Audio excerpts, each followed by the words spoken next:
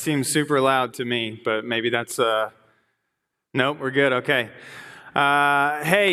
Just allow me to again echo what's already been said in saying welcome. We're so glad that you're here to just gather together as one body to worship the Lord, to sing songs unto the Lord. For anybody that doesn't know me, my name is Brandon, one of the pastors here. And so that affords me the opportunity to preach, which I love to do. And we have been, if you haven't been here with us, we've been in a series in John for a number of weeks now. And the theme of this series in John is to know and to believe. Very simply, to know who Christ is and to believe in who he is. And for that to really define and identify everything that is to be who we are. In the way that we live our lives, the way that we live by the word, the way that we live and serve as spouses and as employees or employers and so forth and so on. And so I really want you to understand that as we pick up a second part of a two-part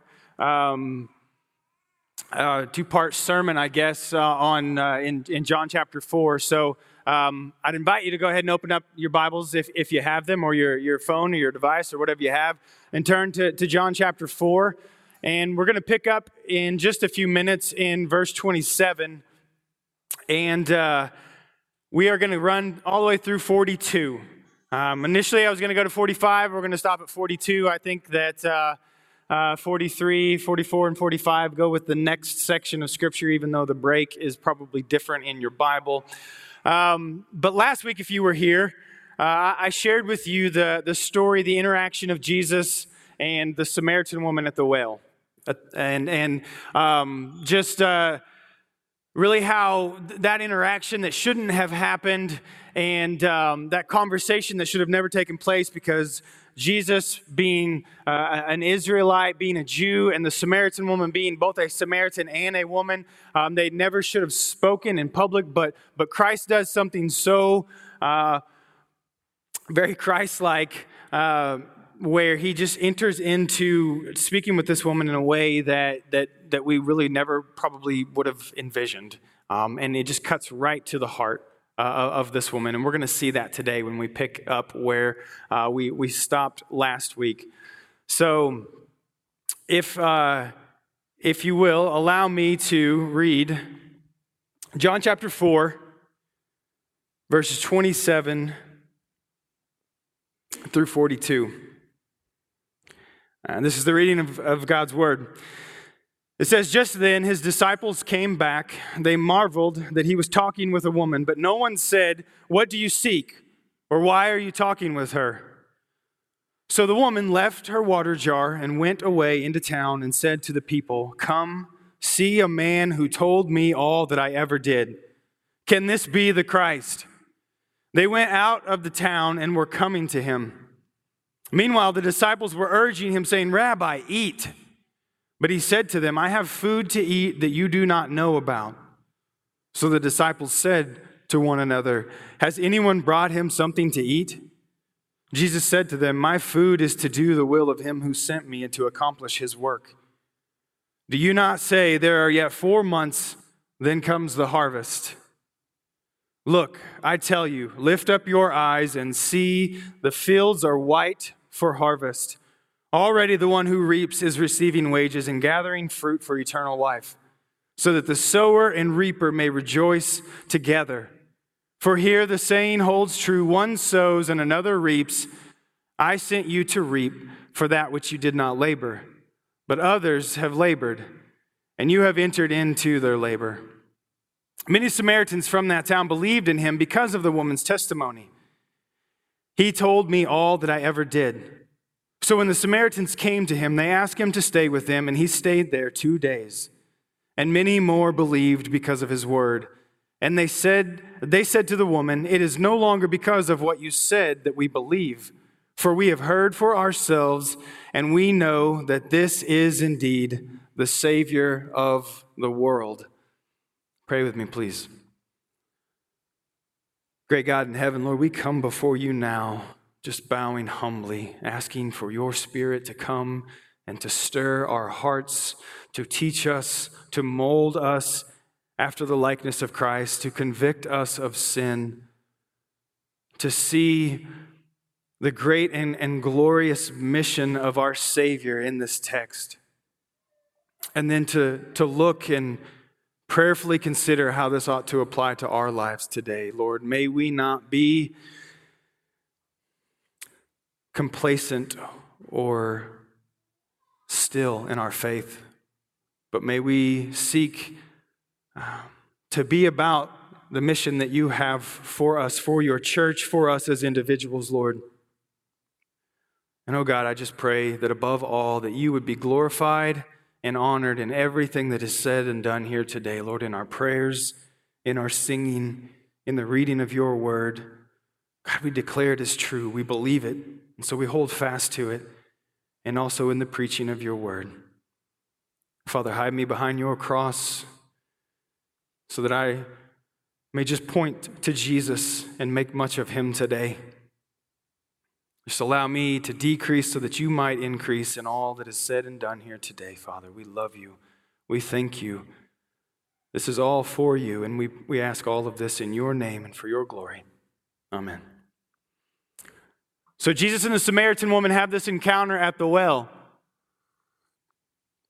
If you remember the Samaritan woman, she confesses in part in response to something that Jesus said in letting him know that she had been married 5 times previously, and the man that she lived with now, she's not married to.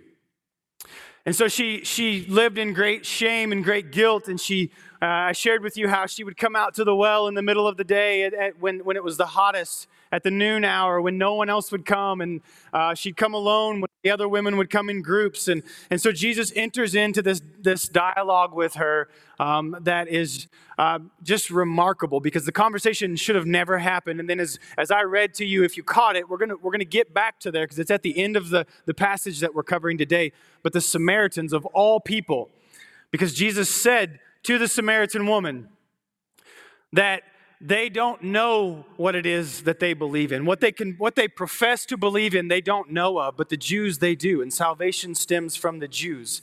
That's what Christ said to the Samaritan woman in the passage that we read last week. But now we're going to see the Samaritans, right? And I'm not speaking harshly. This is just the way they were seen. These half-breed pagans are going to be the first people to profess that Jesus Christ is the Savior of the world. Because Christ did something rare. If you remember last week, I shared with you that Jesus professed to her that he is the Christ. He didn't do that very often. He seldom ever did it in a strictly Jewish setting. But in this Samaritan setting, in Samaria, he has this conversation with the Samaritan woman about how it is to worship. And he goes into what it means to worship in spirit and truth, because our God is a God of spirit. And it leads to this profession of Jesus being the Savior of the world. And that brings us back up to where we are now in the text. The woman, or rather the disciples are returning from town. They had gone into town to buy the food. That's what's happening while Jesus and this woman are conversing.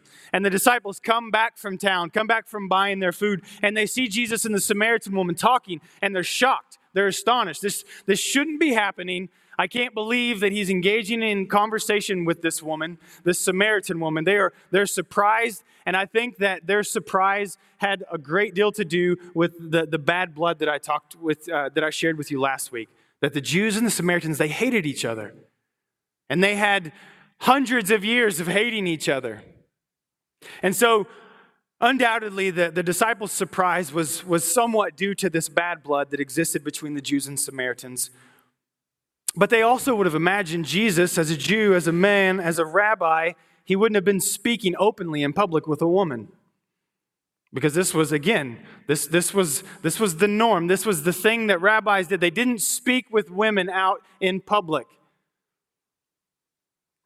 And this was so widely held to that it was often said amongst the very strict Jew and for the rabbi that to speak with a woman, especially in public, was incredibly dishonorable and could lead that person to hell. Now, We know that's not true. But for context, it helps to understand why the disciples are so astonished when they walk up and they see Jesus speaking to this woman at the well. So I'm telling you, their surprise is understandable.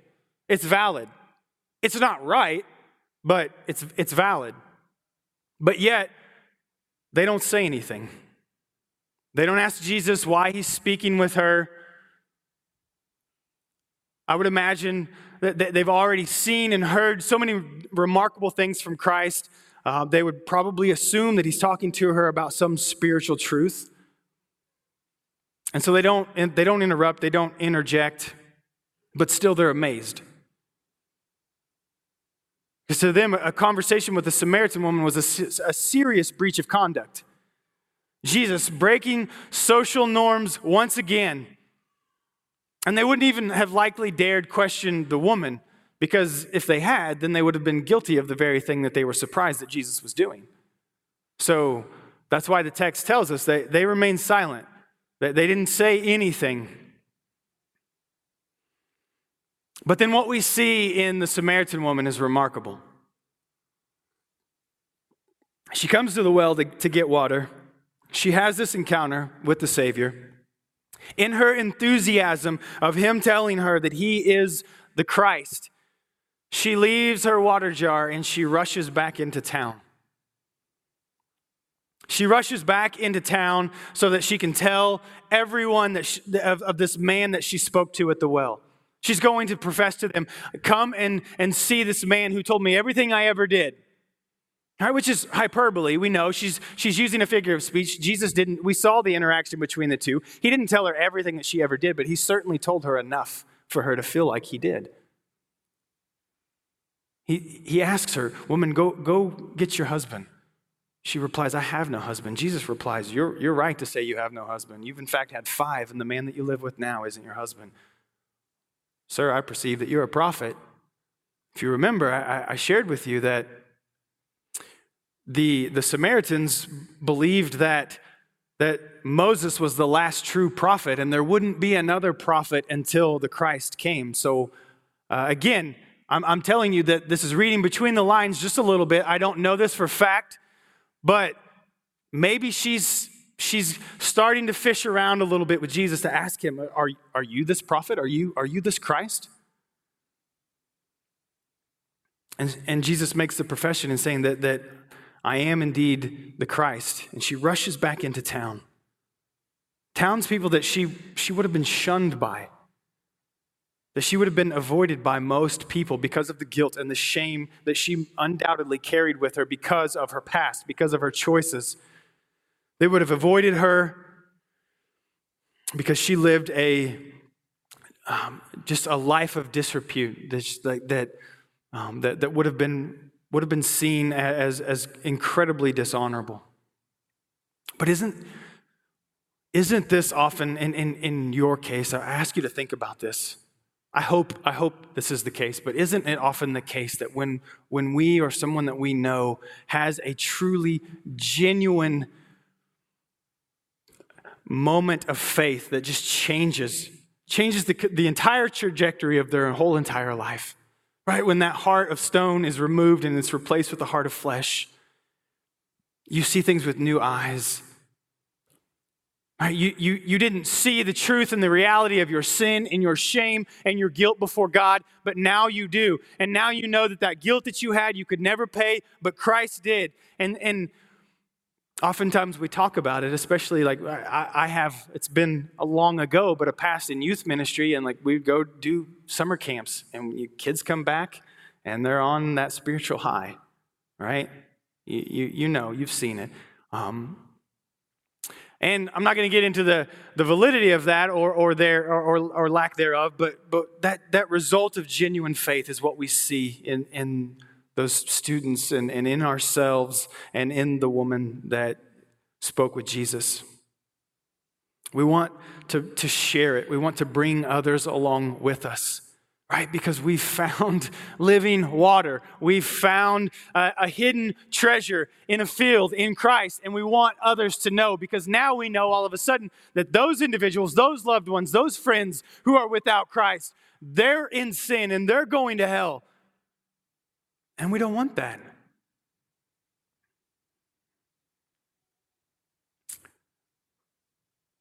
In his commentary on the Gospel of John, John Calvin put it this way. Referring to the Samaritan woman, he said, "It is not possible that the knowledge of God shall lie buried and inactive in our hearts without being manifested before men. For that saying must be true. I believed, and therefore I will speak."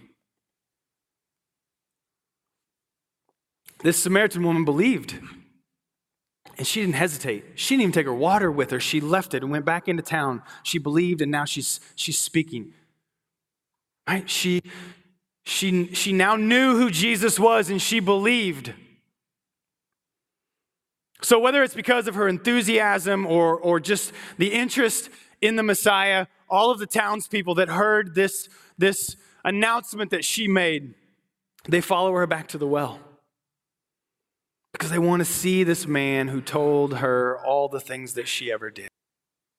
But Jesus tells them that he has food to eat that they don't know about. And just like, if you remember, just like Nicodemus, Jesus says, be born again. He doesn't understand. Just like the woman at the well, Jesus says living water. She thinks it's literal water. Just like the disciples, the same way. Jesus says, I have food that you don't know about. And they're left scratching their heads and asking questions for one another. Did you give him something to eat? Who gave him something to eat? Where did he get food? And Jesus tells them where he gets this food. He tells them that his food is to do the will of the Father. And to accomplish his work. Jesus was performing his Father's work and his will with the Samaritan woman at the well. And undoubtedly, because he's the Savior, because he's God in the flesh, he knows what's about to happen next. He knows the woman goes into town. He knows that she's going to share with the townspeople and they're going to come back. So he informs them his food is to do the will of the Father and to accomplish his work. This would have been very similar to Christ in the wilderness. Immediately after he was baptized, he goes into the wilderness for 40 days, and he doesn't eat or drink. And he's tempted by the devil. Turn this rock into bread. And what does he say? Man doesn't live on bread alone, but by the very word of God. So church, understand something. There is a thing, there is a truth in spiritual food that we are to feed upon. And I don't know if you have ever experienced that. I know that when I pastored a church that we planted downtown over a decade ago, I won't go into too much detail here, but we had an art gallery on the bottom floor. And the first Friday of every month was First Friday Art Walk. And we would have literally thousands of people come through our door in one night. And I tried to interact with as many of them as I could. And people would stop and they'd have questions about the gallery. And I didn't know anything about art, so I would direct them to talk to somebody else about that. But then they would ask other questions that inevitably would lead us to a conversation about, oh yeah, we're a church. We've got a church upstairs. We've got space up there where we gather every Sunday. We eat meals together. We worship. And that would lead to all kinds of conversations. Because church, if you haven't spent much time downtown, it's a grab bag of ideologies. And Christianity is a minority of those ideologies downtown. And so I would have all sorts of questions. And it would go on like this for hours. Right? First Friday of every month, it was a whole day for me. Setting up, getting ready, and then things would start at 5, and I would sometimes get home at 1, 2 o'clock in the morning. But during that time, after a while, I started to notice, and this isn't me tooting my own horn, because this is just my testimony to the truthfulness of feeding on spiritual food. Those conversations that I would get into with people, they were life-giving. And it took me a while to see it, and it took me even longer to figure out how to put words to it. But they were life-giving, that I would enter into conversations with people, and I would talk to them about my Savior, and I would never get tired, and I would never get hungry. And I'm not talking about it like it was this some miraculous thing. I just knew that I was receiving sustenance from that.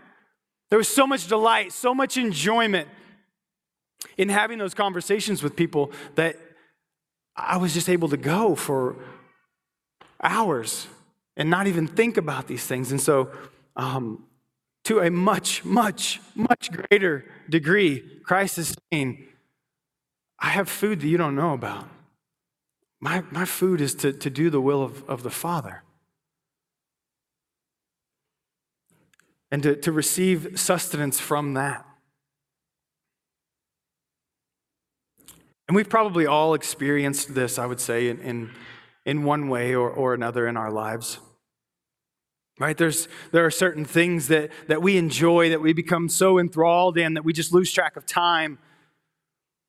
Right? I know my son who's not here, like he can just game for hours and not eat. And I have to tell him, kid, stop, come eat now. Right? We just get so, whether it's a game, whether it be sports or just a hobby or whatever the case may be, we become so enthralled with that thing that it almost becomes like food to us because we lose track of everything else. It suspends our consciousness. And so the point I'm trying to make is, church, ought that not be more than anything else the Word of God? Or sharing the Word of God with another, dwelling on the Word for ourselves within our own heart, feasting upon it for ourselves, or sharing it with someone else. Entering into conversation, walking through spiritual truths with people, even if they're asking questions, or even entering into a charitable debate with someone, trying to talk about this point or the other within faith. We can go for hours like this and not think anything of it.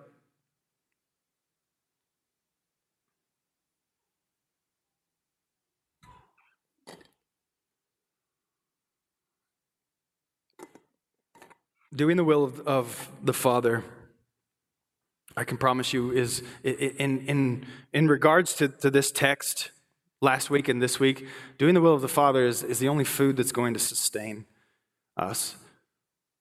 Right? When we enter into conversation with other people, when we have a desire to share our faith with others, knowing that doing the will of the Father is the only thing that will sustain us. It can't be about us just checking a box or feeling good about ourselves as if that's our spiritual duty that we are supposed to be about. It is, but if we're only doing it out of almost a sense of works-based righteousness, then it's not going to last. It's not going to sustain you. It must be about the Father's will. And this is what Christ says, to accomplish His work. This has to be the overarching priority in everything in our life. So hear me, church. Your love and your devotion and your knowledge of Christ, your faithfulness to Christ, your application of God's word in your life, I'm telling you, unabashedly, without apology, it's to be the most important thing in your life. It's more important than your spouse. It's more important than your kids or your job or your home or your possessions or your hobbies or anything else. It's more important than all of that. And that's what Christ is telling the disciples. I have food that you don't know about, that sustains me, that gives me life, that keeps me going. And it is to do the will of the Father. Well, the will of the Father overarches everything. There isn't anything that should happen outside of the will of the Father. And that's, as people of Christ, that we ought to be about. We aren't saved to find comfort. We aren't saved to get out of hell. We aren't saved because God just so desperately needed our affection. We're saved for God's glory. We are saved entirely for the glory of God. To honor and magnify his great name. So, very simply, church, understand something. You've heard me say this before, but I'll say it again. The Christian faith, the walk, gathering like this, it's not about us. And the sooner we realize that, the better off we're going to be. The better we'll be able to walk in faithfulness, the better we'll be able to share our faith with that person that we've known for years, that we're too scared or too shy, too afraid to share our faith with, that we know they're going to hell, but we have the answer, but we can't say it because this reason or the other. Church, it's not about us. And the sooner we realize that, the better things are. And when we make it about us, then we immediately become less effective at accomplishing the Lord's will. Immediately.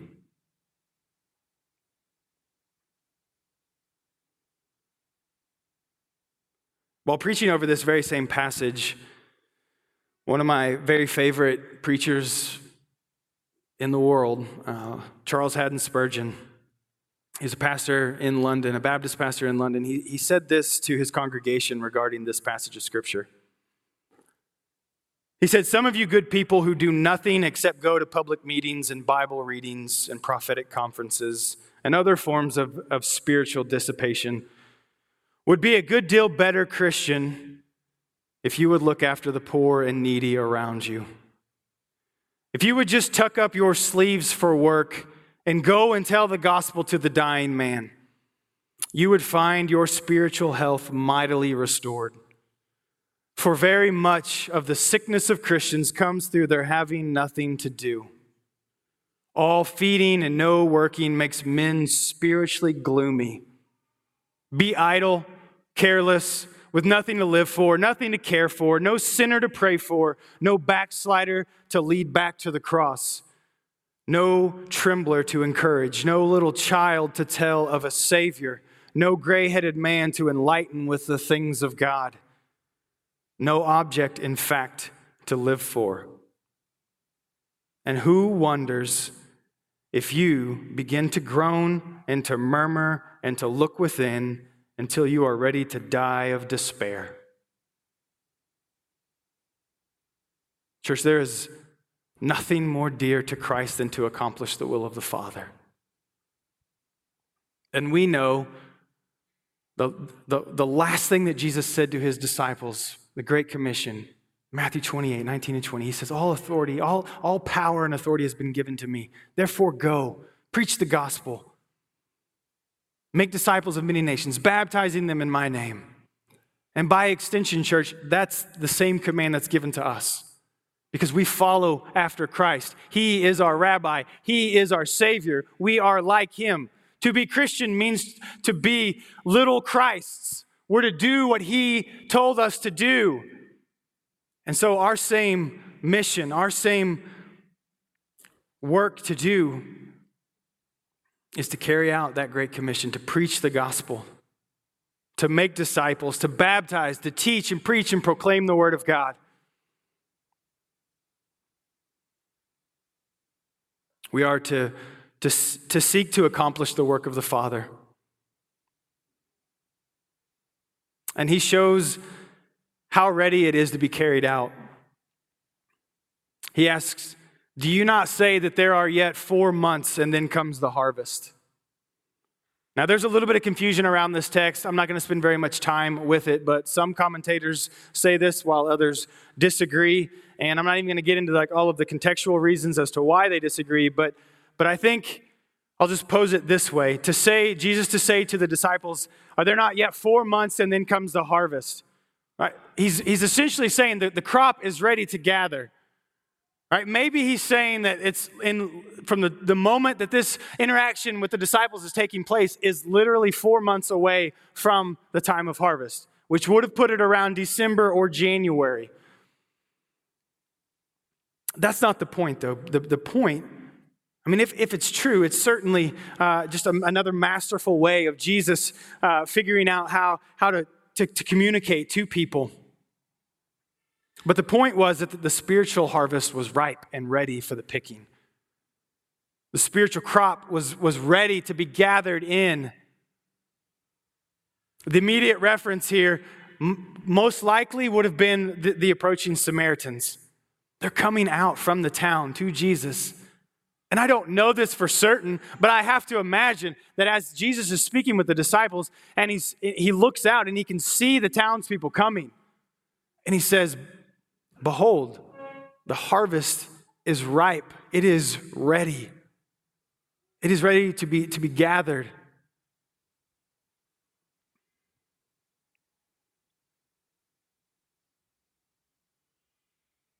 Regardless of the meaning behind Jesus saying in 4 months is the harvest, the message remains the same. And I don't think it's lost on the disciples. It's not lost on those who hear him. He's saying that the harvest is now. And there's a sense of urgency. Gather the harvest now. Because church, understand, in that day and time, in that culture, the harvest was incredibly important. It was all hands on deck. There was a sense of urgency. Gather in the harvest, gather in the crops, because their life literally depended upon it. And so for Jesus to say the harvest is ready, that means it's go time. Let's get to work. Because if we don't gather it now, then it'll be lost, or in a literal harvest, it will go to waste. So there's an urgency. And then Jesus calls upon a passage in Amos. Amos 9:13 says, "The days are coming when the plowman will overtake the reaper, and when the treader of grapes, the one who plants." So the one who treads out the wine, the one who gathers in the crop is overtaken by the workers. It represents the abundance of the new age that comes through Christ. If you can remember several weeks ago, the wedding at Cana, the abundant wine was a symbol of abundant life and joy and celebration. The new kingdom is being ushered in through Christ. A new covenant is being established through Christ. And this reference back to the passage in Amos, Jesus is saying it represents the abundance of the new age that's coming through Christ, where sowers and reapers come together to rejoice in seeing sinners come to salvation. So here's what's happening. This is I'll use a word for a moment, and then and I don't want to lose you with it, but this is very much an eschatological reality that Jesus is pointing to. That means end times. Jesus is pointing to the end. And he's saying that the harvest is plentiful. It's ready to be gathered. And it doesn't matter anymore if you're the one who plants or you're the one who plows or you're the one who gathers. All will be able to rejoice in this together, in seeing sinners come, find salvation. So some will sow, others will reap, but we rejoice together in the community of Christ. And that message is so true for us today, church. That we all have our specific jobs or functions rather, our giftings that we have that serve the body of Christ. It doesn't exclude us from preaching the gospel to others, but we know that we all have these different functions and giftings that we can use to serve the body. Paul talks about in his epistles that the church, being the body of Christ, is made up of many parts, and that's us. Eyes and hands and feet and a mouth. They all have different functions, but they're all a part of the same body. But here's the point. We get to rejoice together as a community, seeing sinners come to the grace of God.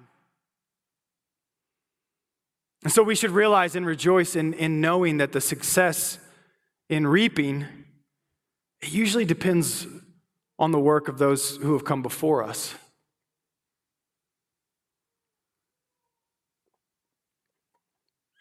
Right, Jesus sent his disciples to reap what they didn't work for. They didn't plant it. They didn't work for it. Jesus had this conversation with the Samaritan woman. She goes back into town and she tells them about what this man has done, what he has said, and the people come. And the text tells us that some of them believe just on her testimony. Now, I don't know to what extent, but then we know Jesus stays for 2 more days and he preaches, and many more believe because of what he said. And they profess that he is the Savior of the world. And I'm hopping around in the timeline here, but hopefully you're still tracking with me that Jesus is saying to the disciples as the people are coming out to the well, he's saying the harvest is ripe and ready for the picking. You haven't done anything but just go and gather it.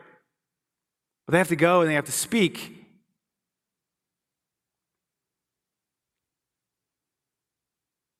Paul tells us in 1 Corinthians chapter 3, I believe Tony might have even referenced this passage a couple of weeks ago, that one will plant and another will water, but it's God who makes it grow.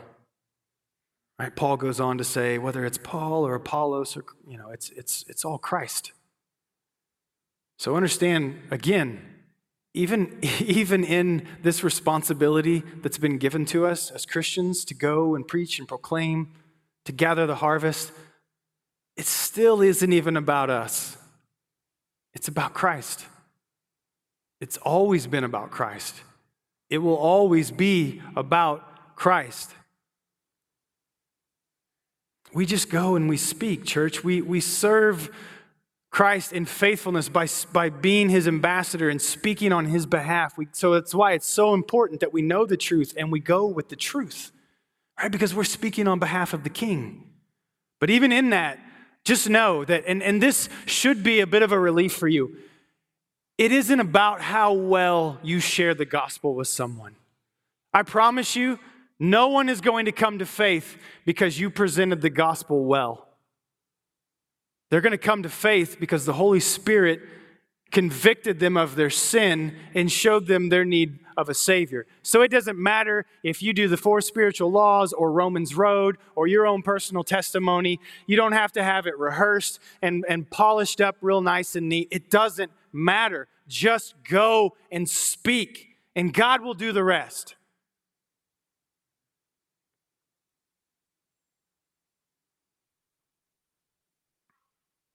It is God who causes it to grow. So the disciples were about to reap in the salvation of the Samaritans. And John the evangelist, the author of this letter, he tells us that, as I already stated, many believed in the testimony of the woman. And they were coming out to see the Messiah. They invite him to stay. He stays for 2 days and he teaches and he preaches. And as a result, many more believed. They profess him to be the Savior of the world, not because of this woman's words any longer, but because of Jesus' words. And so, church, I encourage you as well just to be like the Samaritan woman, right? To be so enamored with your Savior, to know what he has done for you. Right, I stressed the point last week, I believe it was, to understand the weight of glory and grace that we've been recipients of. When truthfully, church, understand we deserve hell. Every single last one of us.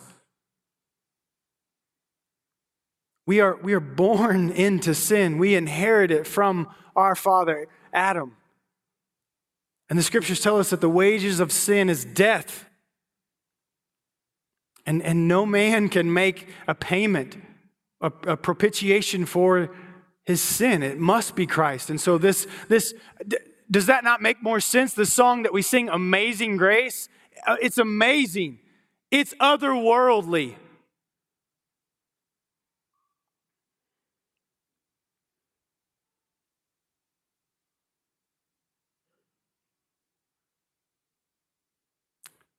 So be so enamored, so in love with your Savior, so in love with his word, which we know is his word. John 1:1 tells us, in the beginning was the Word, and the Word was flesh. That's Christ. And the word in the Greek that is used for the word of God, the scriptures being breathed out by, is theanostas. It's the very breath of God. And John is saying that's Jesus in the flesh. If you've experienced that, then church, drop your water jar and just go. Go tell someone. I hope you can think of someone right now that you need to go and you need to share the gospel of Christ with. I know that I do. As I said, these Samaritans were the first to call Christ the Savior of the world. And it came as a result of this sense of urgency that I think Jesus was sharing. That the gathering of harvest, which is the carrying out of the Father's will, because of this urgency, we see this take place, this great and glorious gift take place within the Samaritans. The age of the harvest is now. And hear me, the age of the harvest is still now. We're still in it. We are still in the church age, the last days. So these words that Jesus shares with his disciples, he shares with us. The age of the harvest is now. And if we are following Christ, then hear me, we must, not we should, we absolutely must have this same sense of urgency. But we don't. Why?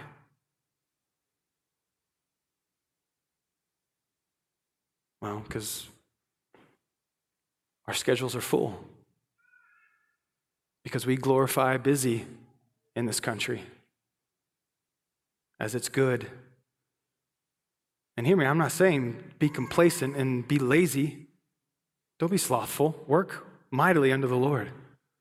But we have so filled up our schedules, right? And I could list off a dozen things right now, right, that might step on toes because you're like, oh, that's me. I do that one.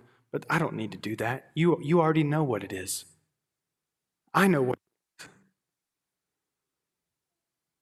We don't have that sense of urgency because life is easy.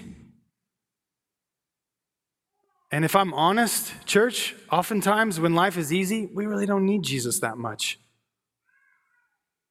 Now, I'm not saying that's true, but isn't that how we feel?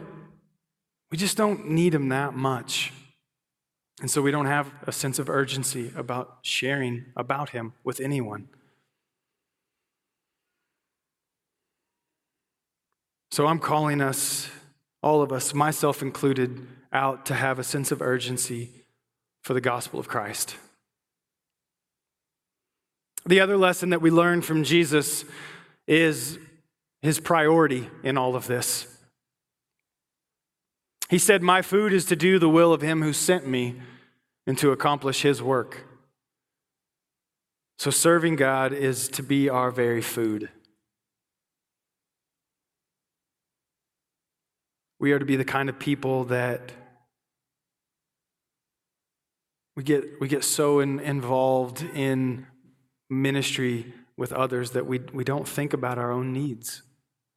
I'm not saying that that's absolutely true all of the time. We don't forsake every need that we have. No. But if someone that you know doesn't know Christ or perhaps are even wayward and have drifted away from the church, and they reach out to you, and you can't make the time for that because it isn't a priority and you don't feel like it's urgent,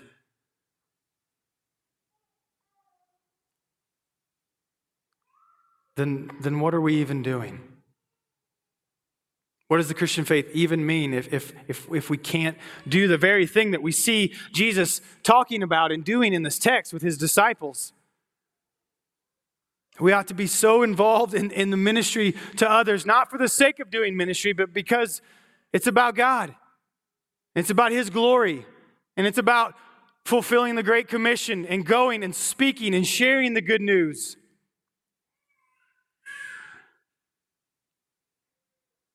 I can promise you, church, it is something else to be people who partake of food that the world knows nothing about. To be able to be sustained by the Spirit of God as you enter into this type of ministry that Christ is calling you to. And here's the beautiful thing. Just imagine with me for just 1 second, all of you, your week, what that looks like, where you are, the people that you interact with. Every single one of you has your own opportunity and to be able to share with people that no one else in this room can do. You're given a captive audience, most likely. You're given the opportunity to speak. You're given the chance to build relationships and to invest in that person's life. And so, what a great thing that you can do that I can't do. So be a people who partake in the food that the world knows nothing about.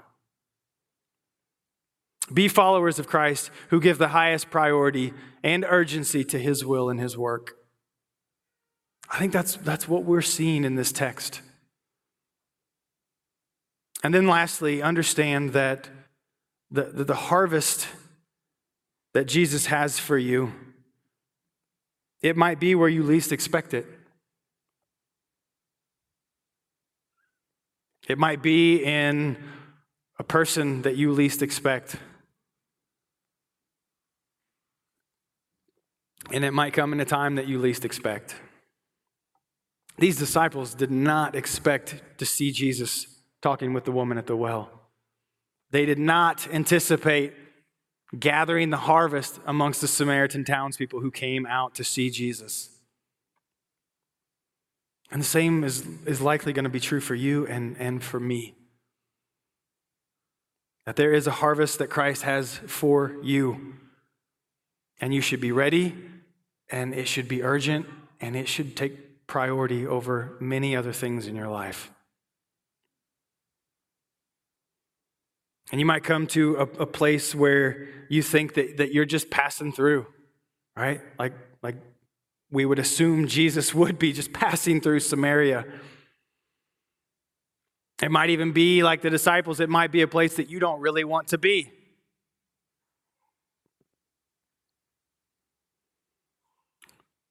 But I would encourage you to lift up your eyes and to see with spiritual eyes that this might be the very place where God has you,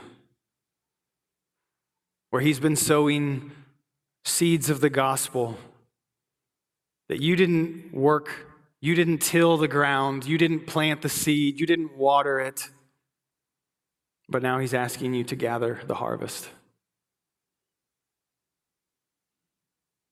to reap what you didn't sow. So, 2 challenges, and then I'm going to read you something from a book called Piercing Heaven, which is another collection of Puritan prayers that I have. Two challenges, I think, is one, you have to be people who love God and His Word, or you will fail in everything that I've just said. You won't be able to recognize the harvest. You won't be able to gather it. You won't be able to share the Word of God because you don't know it. So be people of the Word. Be disciplined to be in the Word so that it can take root in your heart and it can reshape who you are to make us more into the image of Christ. And then the second is to go and to speak, to gather that harvest.